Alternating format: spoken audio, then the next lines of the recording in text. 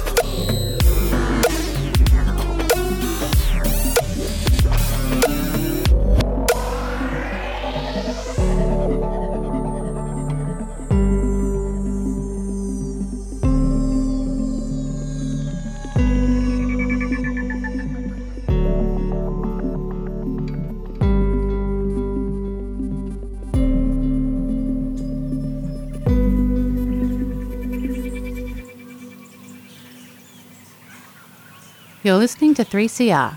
We really are in unprecedented times, and 3CR, as your local community broadcaster, is trying to do our part to minimise the spread of the coronavirus throughout the community. At the front of our minds is protecting the most marginalised and vulnerable, but we are still here. And we'll continue broadcasting 24 hours a day with radical alternative content throughout this period, but things will sound a bit different. Some programmers will present their shows on the phone, and we'll be finding creative ways to bring you our regular programming. So stay tuned, stay safe, and be kind to each other.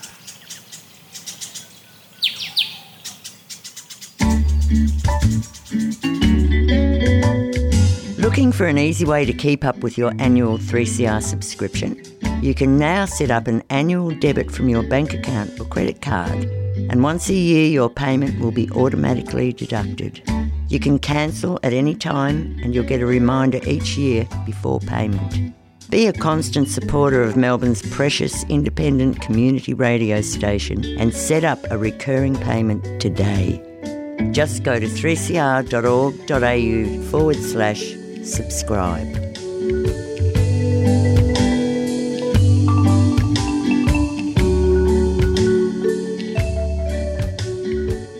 Viruses like flu and coronavirus spread when tiny droplets from coughs and sneezes land on surfaces that others touch.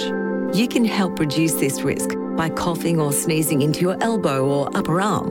Or use a tissue and put the tissue in the bin straight after. Then wash your hands with soap and water for at least 20 seconds. Together, we can help stop the spread and stay healthy. Visit health.gov.au to learn more. Authorised by the Australian Government, Canberra. A 3CR supporter. This is In Psychedelia, broadcast out of 3CR's Fitzroy Studios. We've been broadcasting weekly since 2015, covering the many facets of the drug war. We're currently producing the show remotely and speaking to a range of guests about the effects of COVID-19 on drug markets, usage rates, harm reduction messaging, and the broader affected communities, especially music festivals, concerts, and other community events. Catch up on previous episodes by subscribing to our podcast. Find us under the programs at 3cr.org.au or follow us on Facebook, Twitter, or Instagram. We're here this afternoon on In Psychedelia with a special guest from Canada, Ronnie Grigg, who has founded a not-for-profit called Zero Block Society and has worked throughout his career training people to work in supervised drug consumption sites. Welcome to the show, Ronnie. Thank you very much for having me. So we've wanted to catch up with somebody from Canada for quite some time. We've kind of been watching from afar this kind of emerging phenomenon of, I guess, the growing overdose crisis, which has impacted in Canada not just the kind of opioid using communities or injecting drug users, where that's maybe more of a familiar phenomenon, but has also kind of contaminated the drug supply of other drug using populations that might use substances like MDMA or cocaine. You've got a long history of working in this space. Could you maybe give us a bit of background over how things have changed maybe over the last decade or so, and how that's kind of looked on the ground? Sure. My history with supervised consumption sites started in a site that has a fair degree of notoriety called Insight here in Vancouver in Canada. And up until 2000 and where are we now? 2016, the fall of 2016, it was one of two supervised consumption sites outside of Europe, including one in Sydney, Australia, and one in Vancouver, Canada. And so I worked there I've worked there since 2009, and what my time in working there was really sort of like a pre-overdose crisis time and a post, and things have dramatically changed in that time period. And one of the things I could say about the pre the pre-overdose crisis time, was that it was a really effective service. We had it very much dialed in. Overdoses were manageable. We had an established place in our community where people could go to get supports and services. And we had also functioned somewhat as almost like a walk-in clinic for wound care, for medical advice. And it was just this really, really effective resource of, I used to say that we triaged the community, because we were known as a place where staff would say yes, and we would do our best to help people to access resources. Was this site here in Melbourne? We've just established our first supervised drug consumption site almost 2 years ago now, and it was quite a battle to get that set up. Was it similarly difficult to get the site established initially in Canada? Yeah, absolutely. So it was established as like a lot of methods for pushing the envelope or kind of turning the head of policymakers and decision makers. It comes through research, right? So initially, Insight was a research project, and so we were given a federal exemption under the Controlled Substances Act that people could bring their own supply of whatever substance they used, and staff would be protected under that exemption. And so initially it was a research project that was then renewed annually after that, up until it came under scrutiny from a federal government that was quite hostile and challenged the efficacy of the service model, and the nonprofit that runs Insight, called the Portland Hotel Society, had to endure 3 challenges in the Supreme Court, and ultimately won. Supreme Court decision in 2011 determined that the service was an essential clinical service for that demographic, for substance users. So yeah, it's been a fight constantly, really up until a change in government in 2015. Is that your typing, Ronnie?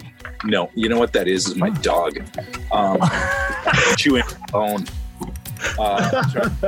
Okay, I was wondering if that was coming through. I've been quite conscious of her. It's like she loves that.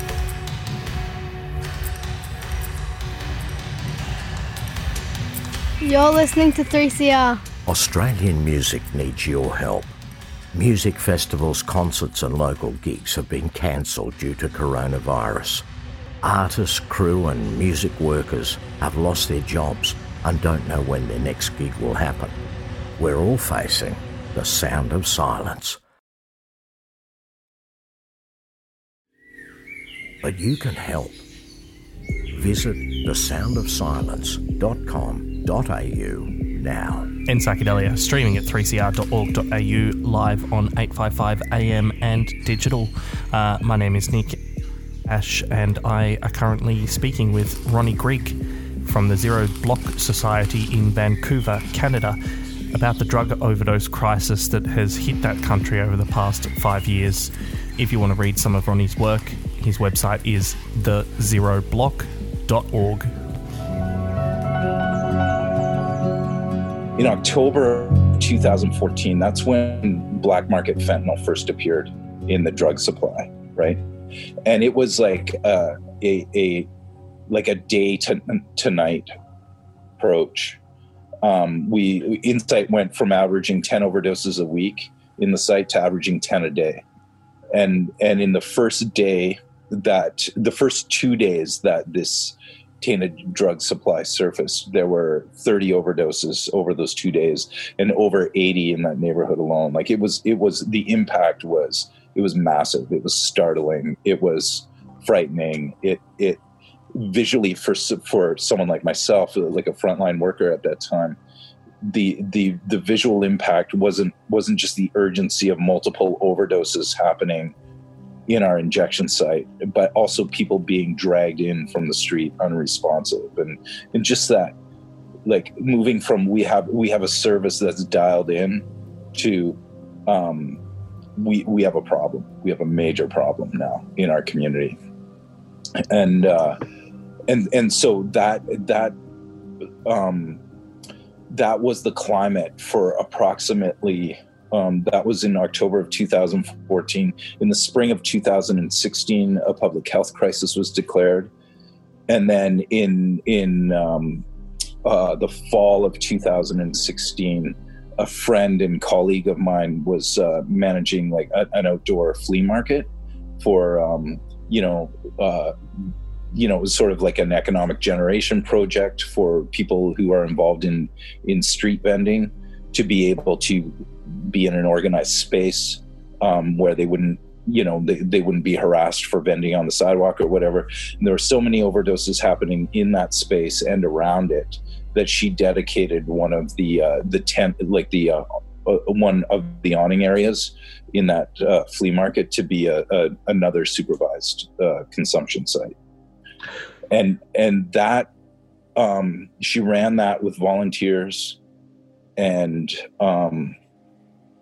a GoFundMe campaign. I volunteered there a couple of nights after, like the nights that I wasn't working at Insight.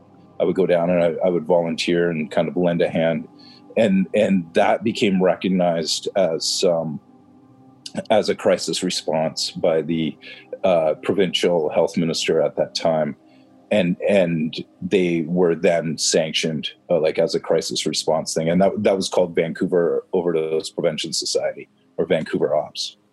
I'm just going back to this. I just want to build this picture in my head a little bit more, because I'm trying to sort of imagine it, I guess, in the framework of where we are in Victoria, Australia. You're in Vancouver. So this is like a market that's in the suburban area, the city area of Vancouver? Yeah, no, it was in a downtown. So I live and work like in this neighborhood. It's called the Downtown East Side, and that's where most of these services are concentrated. That's an area where there's a lot of open drug use, open sex trade, a lot of street homelessness, as well as a lot of services for people who experience marginalization. So this flea market was like an empty city lot that was allowed, like a nonprofit structure was established to create this market, with tables and tents, like covering it and stuff like that. And it functions every day. There's no harassment from your local police or the council sending shutdown notices because you're in a space without the required permits to operate this and that? Get this. The city funds it. So, because there's so much street, like sidewalk vending, that when, like a group of activists came along to say, let's organize this better and let's staff it with people with lived experience, to be able to keep it clean, to,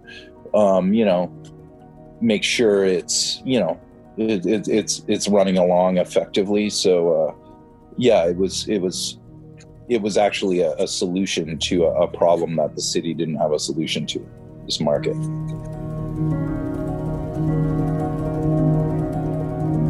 Hi, this is Hugo the Poet. You're listening to 3CR. So all my people out there, stay healthy, because after this, the fight is really beginning to claw back our own inalienable rights from totalitarianism. The nature of this neighborhood, the Downtown East Side, it carries a fair bit of notoriety because it was once known as Vancouver's poorest postal code zone, and development has changed that, the reality of that, but.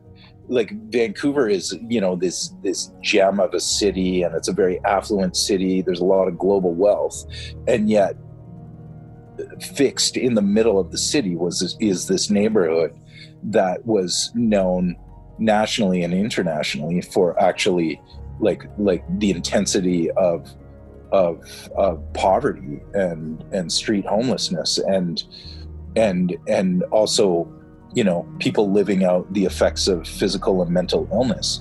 So it's the concentration is quite unique, right, in this community.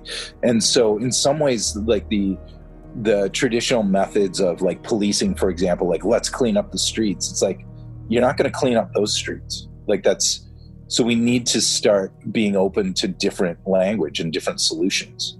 I mean, there's still those attitudes of being tough on crime and cleaning up the streets and all that kind of language that to me is obsolete and ineffective. And we have the proven data that, hey friends, that doesn't work, right?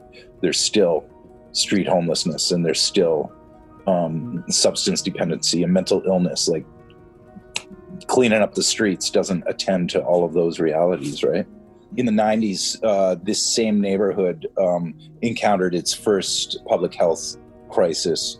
And at that time, it was an overdose crisis. The number of overdose deaths were, about approximately, at that point, crisis levels were a third of what they are now. But, it was still, so the incidences of death by overdose and also the transmission of HIV in the neighborhood at that time, there was like this strong like urgency and advocacy around changing the narrative. And that advocacy was done through drug user groups, through boots on the ground. It wasn't someone in a privileged decision-making place going, hey, why don't we treat, people with substance dependency way better than we have, right? It was those people organizing and saying, you can't abandon us, right? We need to be a part of the priority in the city and in this country, right? So that's the background to having these services so concentrated and well supported. But the first thing that needed to happen and the first thing in harm reduction, when I'm talking about harm reduction or training people, one of the most important things is trust building, right? And the first trust that needs to be built is from the caregiver to the one who needs care, right? And the person coming into a site and me saying, hey, what's your name and birth date before you use drugs? Like that can create a lot of suspicion. It's like, why do you want to know? Because of the stigma and so on. So once that trust was established, then the next level of trust was police, right? Like that we're not a bunch of people who are promoting crime or harboring criminals or enabling or whatever that language is, that we are, a solution to a lot of suffering. And police bought in, right? They didn't buy in. They saw their own limitations at some level. I think the phrase buy-in as, people are acknowledging their limitations as part of that because, especially in policing, sometimes I feel like the attitude from some of the policing that goes on here is they feel like they're meant to be able to solve everything through their one tool. And they don't admit that maybe they don't always have the solution and it would be better for them to work with others. I sometimes see that behind the scenes, but I think when you see the public discussion is very much, police. So that is buy-in because that's an admittance of where their limitations are so that they know they need to work with others. Yeah. And I mean, a part of the validation of that, like in the 90s, this local, I don't know what he was. He was he was involved in city work. He wrote the 4 Pillars drug policy that did factor in. Yes, policing was a part of the drug policy, but education, treatment, and harm reduction were co-equals, right? And so rather than just depending on policing to inform our drug policy, we and I need to emphasize it again, we have the data around the effectiveness of policing and drug policy, and it's not very effective, right? It's not effective for recovery. It's not effective for, it's just really, it's proven to be ineffective, right? And so we need to be able to have the liberty to approach it in different ways.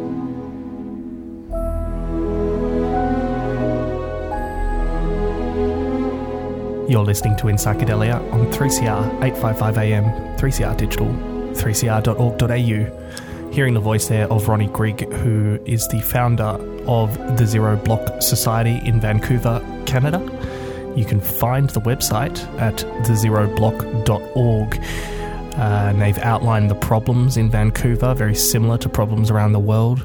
It's a lack of shelter, access to safe supply, which we've been hearing Ronnie talk about now, limiting access to food and essentials, where people have had the access to these items restricted and had the flow-on effects from that, and a lack of support and protection for frontline workers.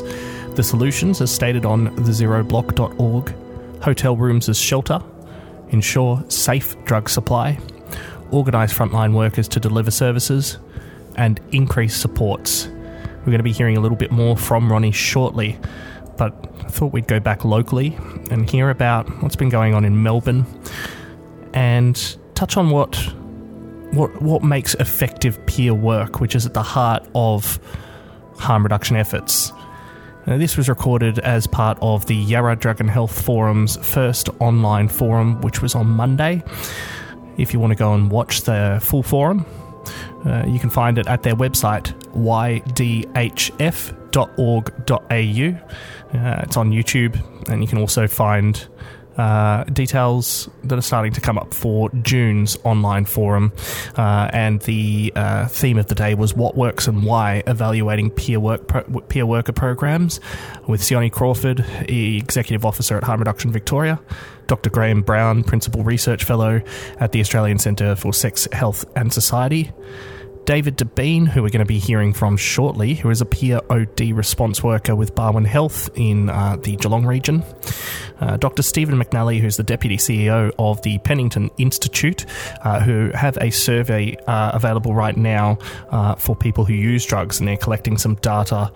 And finally, and the voice you're about to hear, is Danny Jeffkett. He's the Program Facilitator at AOD West Co-Health, and we'll be hearing more from Ronnie Grigg from the Zero Block Society shortly. Hi, I'm Danny Jeffcott. I'm from Co-Health AOD Response West. So the AOD team's in Melbourne's West, based out of HealthWorks. For this presentation, I was asked what a health organisation needs to ensure a robust and supported workforce that includes peer workers. So first, I think we need to set the setting. And the setting for service delivery is one where you have multidisciplinary teams built around to respond to groups of people. Peer workers are integrated into the team along with other professionals. So it's a setting where personal experience as well as academic experience is valued. And that integration really is the strength of the team. When I thought about what we really need for a robust and supported workforce, I think it comes down to three main things. The first one is clear guidelines that define the work. So that's, as David was saying earlier, that's the boring stuff perhaps around position descriptions, having clearly defined scope of practice so people know where the boundaries are. The second thing you need is effective partnerships and networks. So the relationships, that's what makes any worker effective, is the people they interact with, the people who provide support. That's both internal to the organisation and external as well. The peak bodies, the external networks. Internal, it's your team, your manager, your colleagues, the other people you interact with. The third, and I think one of the most important things that you need, is an empowering and supportive culture. You can have all the policies and procedures you like, but culture will eat that for breakfast if it doesn't align. Having a supportive and empowering culture really is what defines the success or not of having peers or any other workforce development really successful. If having a successful culture, if that's the secret sauce, then the essential ingredient really is leadership. So when I was preparing for this presentation, I went and asked some of my peer workers what was important to them. One of the things that the first worker said to me was, good leadership is really what defines and supports her to do her work. And she reflected on a time when peer workers were under attack in the newspapers and the uncertainty that caused for her. At that time, our executive officer, Nicole Bartholomews, sent an all-staff email backing peer workers and saying that they are an essential component of our workforce. And receiving that email really felt supported and effective in doing her role. Those are the three simple points: clear guidelines that define the role and the scope of the work, effective partnerships with colleagues and stakeholders, and a supportive culture will really define and develop a successful workforce.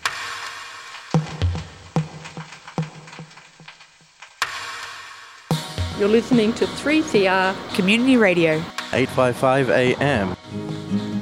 6 years I've been in desert. Beyond the Bars is 3CR's annual prison project, giving voice to our Aboriginal and Torres Strait Islander inmates right across Victoria. It's good to be here because Aboriginal radio and you don't really get to do this much. Brings us all together. You'll get your time to take that first step out that front door to freedom beyond these walls. And I just want to say thank you to all of you for giving us the opportunity to speak on air. The bigger the reason, the bigger the calling. Make your commitment and watch things unfold. And you can listen to audio from this year's broadcasts and previous years as well. Online at any time, just go to 3cr.org.au/Beyond the Bars. But also, while I'm here, I'd like to say thank you for coming, helping, giving us a chance to do this. It's really good, it's been going for a while now. Hopefully it keeps going, it's good that we can do this and get our voice out there as prisoners. We can't blame everything on the external, so let's stop looking for it in the hands of the persecutor, because real power comes from here and it comes from family. If you would like us to post you a free CD, contact the station on 03 9419 8377. 3cr.org.au, 855 AM and 3CR Digital. Before the break, Danny Jeffkett speaking at the Yarra Drug and Health Forum online forum in May, and you can watch the whole thing at their website, ydhf.org.au, and they cover and focus on specifically AOD, alcohol and other drug issues in the city of Yarra. I've got a short segment from another 3CR show, Done by Law. You can find them on the 3CR website, 3cr.org.au, or listen to them every Tuesday evening, 6 till 6:30pm. They are all about current legal issues, and it's presented by the Federation of Community Legal Centres, giving an alternative view of proposed legislation changes. This comes from their podcast, Policing and Protest During COVID-19, aired on the 21st of April. And they're speaking here with a spokesperson from Liberty Victoria, libertyvictoria.org.au, about their media release on the 14th of April, Refugee Protest, Arrest and Fines. We also caught up with the COVID Policing Project, of which this interview also covered. covidpolicing.org.au is the website where anonymous reports can be made into policing behaviour during the restrictions. You're listening to Done by Law. Good evening, you're listening to Done by Law this evening with Katya and MJ. We're joined now by Michael Stanton, spokesperson for Liberty Victoria. At the end of Liberty Victoria's media release, there was a call for a response from the Victorian government. What do you expect from them at this point? Well, I suppose what we're really asking for is clarity, because at the moment, one of the real problems with the approach of police to these stay-at-home directions is that there's inconsistency, and it shouldn't be the case that people have to guess whether or not their conduct is potentially unlawful. They need to have absolute clarity about that. So it would really clear things up if the government announced whether or not it held the view that all even socially distant protesting is effectively prohibited under the current stay-at-home directions. Whether or not that is lawful is something that can be tested through the courts if necessary. But it would be good to know, and I think it would assist those enforcing the law as well, to know what the position of government is when it comes to these restrictions. There is a real danger, and I think Deputy Commissioner Patton's been reported as having said that an inconsistent application of these stay-at-home directions is leading to an erosion of public confidence in Victoria Police, and no one wants that. People want clarity when it comes to their rights. They want to know whether or not conduct they're engaging in is lawful, or whether they might receive a very, very significant fine. And it shouldn't really be a matter where one would hope lawyers have to get involved and things have to be litigated through the courts. It would be much better if, as part of the review process in relation to all these fines that have been announced, Victoria Police take a very careful and considered approach in a way that respects their obligations as public authorities under the Charter of Human Rights. Hear that full interview on the Done by Law podcast, 3cr.org.au, and it's called Policing and Protest During COVID-19, covidpolicing.org.au to make an anonymous report. David Devine is a peer overdose response worker working with the harm reduction team at Barwon Health. David here was speaking about his role as a peer worker at the Yarra Dragon Health Forum May online meeting, ydhf.org.au. I'd like to acknowledge the traditional owners of the land that I'm currently on, the Wadawurrung people, and their leaders past, present and emerging. Yeah, so as Nick said, in the introduction, I've been exclusively working in around harm reduction for the last almost 20 years, and that's been with needle and syringe programs, mobile outreach program, homelessness support for people with AOD issues, and I'm currently working as a peer overdose response worker with Barwon Health. So yeah, I just wanted to talk a little bit about, I guess, the personal experience of a peer, and that's really valuable depending on how you apply that to the work that you do and that you're engaged in. It doesn't necessarily mean that you have all the answers. Like there is such a vast kind of diversity amongst the peer space. It's not a one-size-fits-all kind of solution by any means. And like in any kind of counselling or welfare, it's or helping profession, it's that use of self. It's you have to be really clear about what you're bringing to the picture, and not assuming that necessarily that you've got answers for other people or that you've you know what's going to work for them, but it's using that insight that's been kind of hard won. And so some of that journey for me, just in acknowledging that, you know, there's the whole shame and stigma and discrimination is a big part of it as well. So people that have used substances, no matter where you are in that kind of journey or experience, whether you're actively using, whether you're occasionally using, whether it was a long time in the past or whether it's still, you know, currently what you're doing in your life today, when you talk about that and be open about that, there's a real power in it, and I think that that's something that peers bring to the table that's unique, that we all have our lived experience, and it's not something to be kind of ashamed of. It's been part of like forming who you are and your life experience, and it's shaped the lens that you see life through.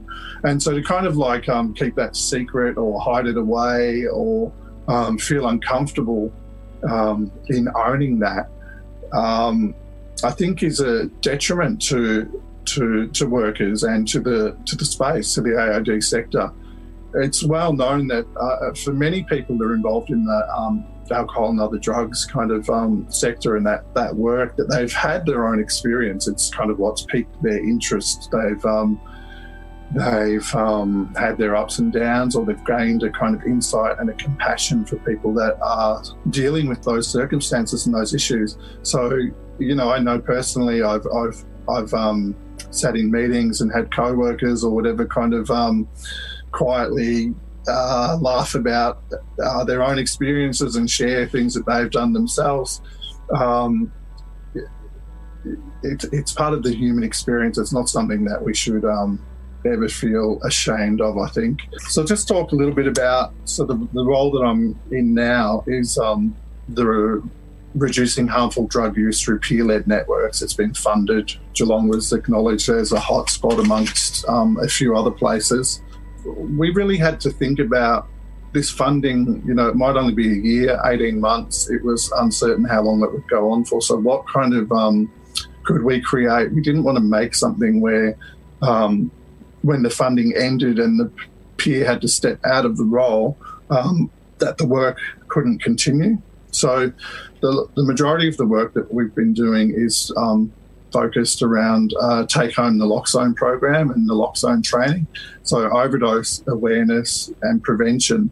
We've had reported roughly 25% of people have reversed an overdose with the naloxone that they've been provided with. So 1 in 4 generally of everything that we give out we know gets used, and people report back to us and then they want a top up, they want to get some more.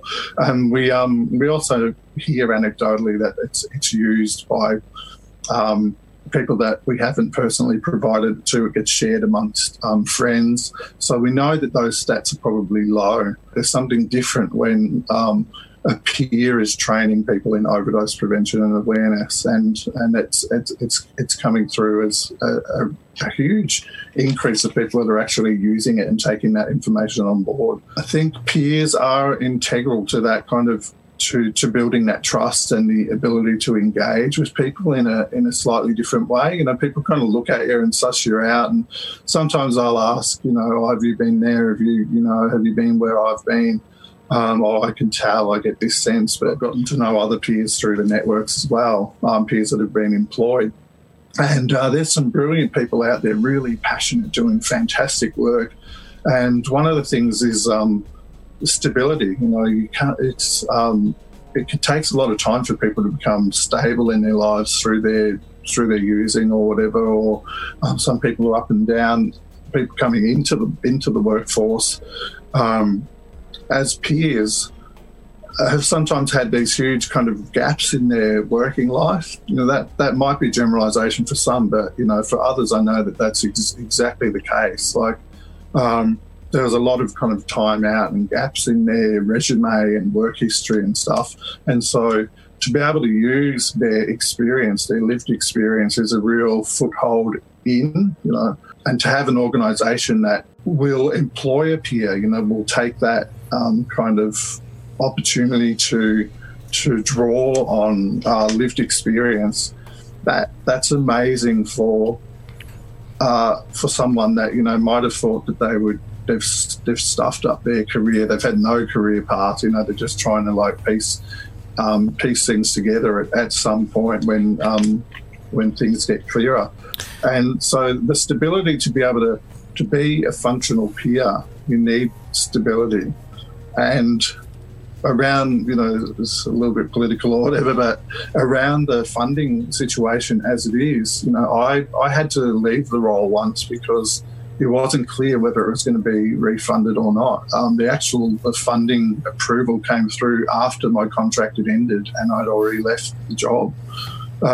So I was lucky enough to be re-employed again for a second round, but I find myself in that same position again. You know, I'm 2 mortgage payments away from being unemployed and I still don't know if I'm going to be employed. So just for any funders or for DHHS to take that on board, like that, yes, this is a kind of pilot, it's a test it and see how it's going to go situation, but if you want to get those good workers and keep them building on the foundations of the work that they've they've done, there needs to be some kind of assurance or for things to kind of like roll over in a more long-term way. Some job security there, David. That's, yeah. David Devine is a peer overdose response worker with the harm reduction team at Barwon Health, and he was speaking there on the topic of what works and why, evaluating peer work programs, the topic of the May Yarra Drug and Health online forum, ydhf.org.au, to view the whole forum. Support Australian music. That little snippet from Sun in Aquarius from the Synthesize My Soul EP, available at suninaquarius.bandcamp.com. 3cr.org.au.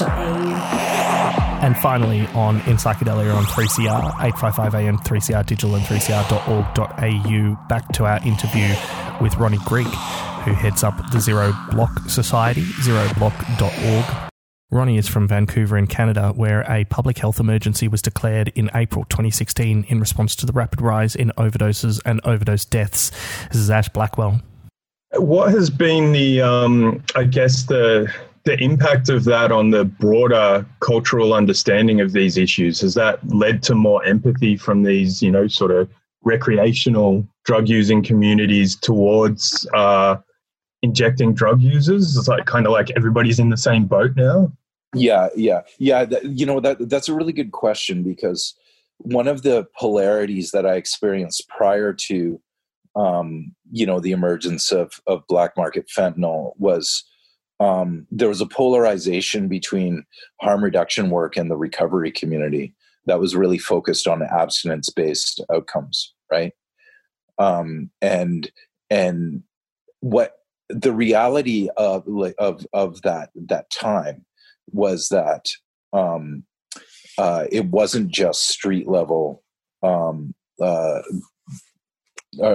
street homeless people with substance dependencies who were affected. It was having a more middle class effect, right? Where people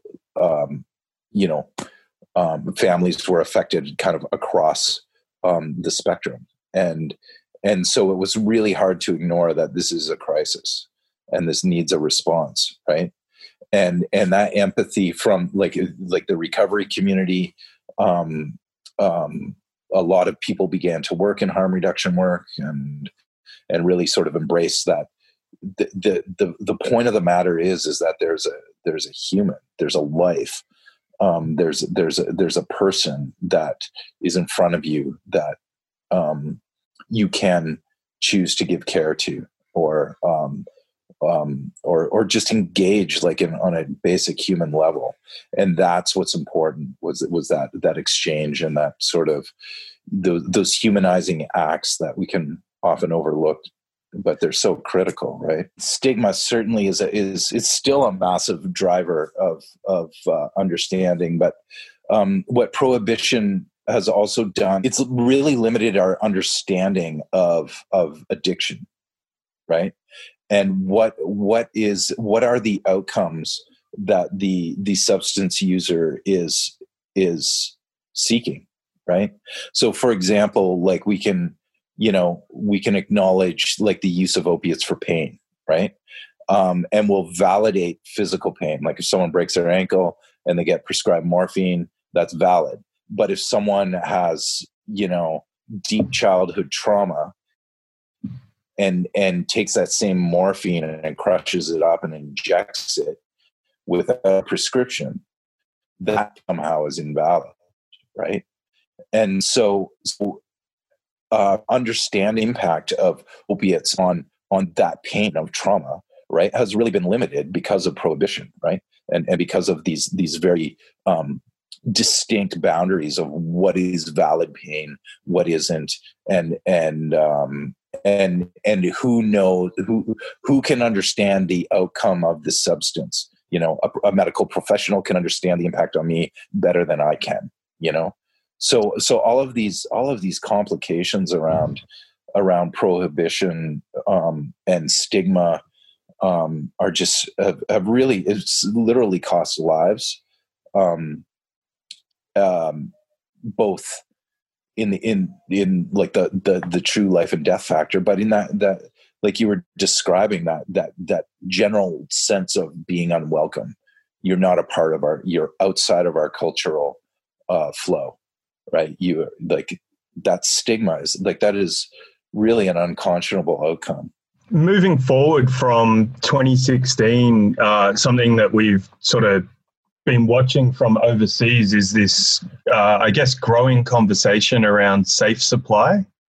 Yep. Could you talk a little bit about the emergence of that conversation and how that's kind of led up to where we are now? Vancouver's had a managed heroin program for a long time. Like it exceeds 10 years, right? It was, again, a research project, and it was for pharmaceutical grade heroin, right? And so that is an example of safe supply, and obviously, and for me, I've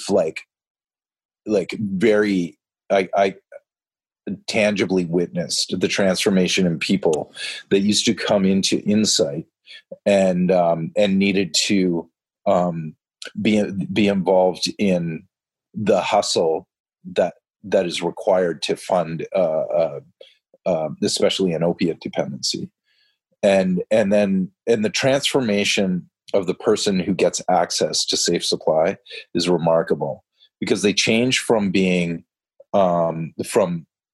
they have the opportunity to step away from the criminalized aspect of drug use. So they're no longer a thief, or they're no longer involved in survival sex work, or they no longer rely on violence or what have you to fund their substance dependency. They're only a drug user, right? And not all those other things around it. And it's remarkable that what that stabilization can do for a person, right? Not having to wake up and the fear and the intensity of having to be involved in property crime or violence or whatever it may be, but you have a predictable supply.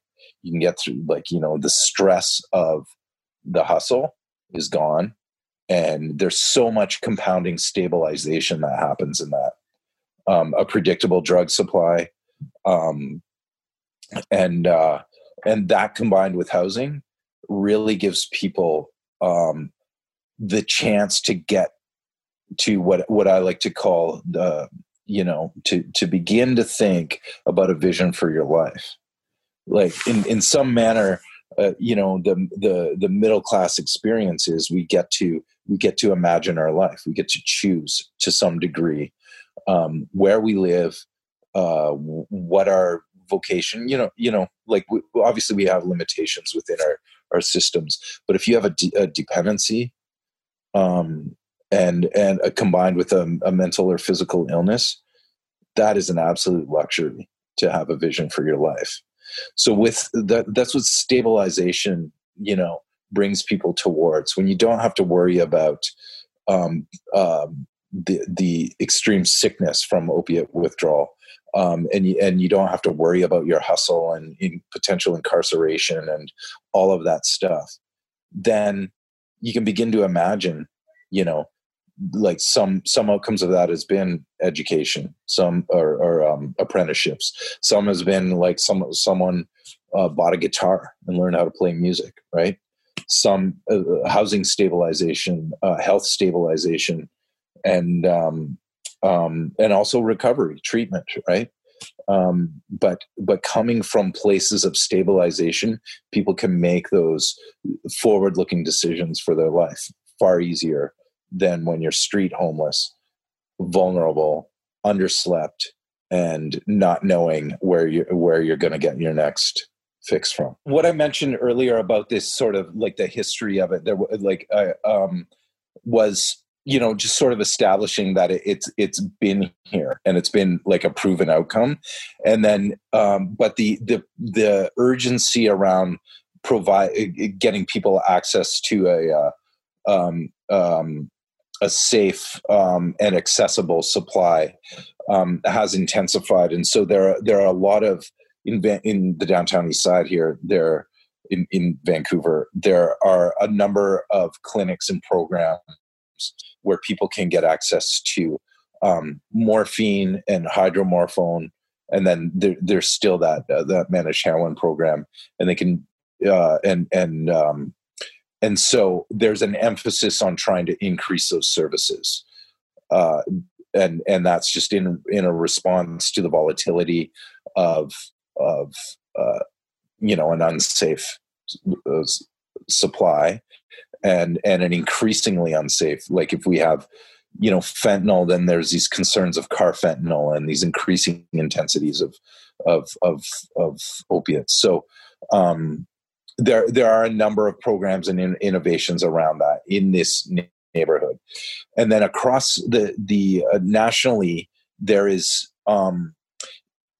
in other communities it's a bit of a tougher sell because it's so intense in this community, and so the advocacy, there's a recognition that is like a right and effective solution, but activating the will of medical professionals and whatnot, like there's an ongoing struggle, but there is the language and the precedent to prescribe opiates for people with opiate dependencies. Ronnie Grigg from the ZeroBlock.org in Vancouver, Canada. And Psychedelia is on 3CR, 855 AM, 3CR Digital and 3cr.org.au. My name is Nick, and you've also been hearing from Ash. We'll be back next week from 2 p.m. Thanks this afternoon goes to Yarra Drug Health Forum, whose online forum was on Monday. You can find it and watch it at ydhf.org.au, talking about peer workers.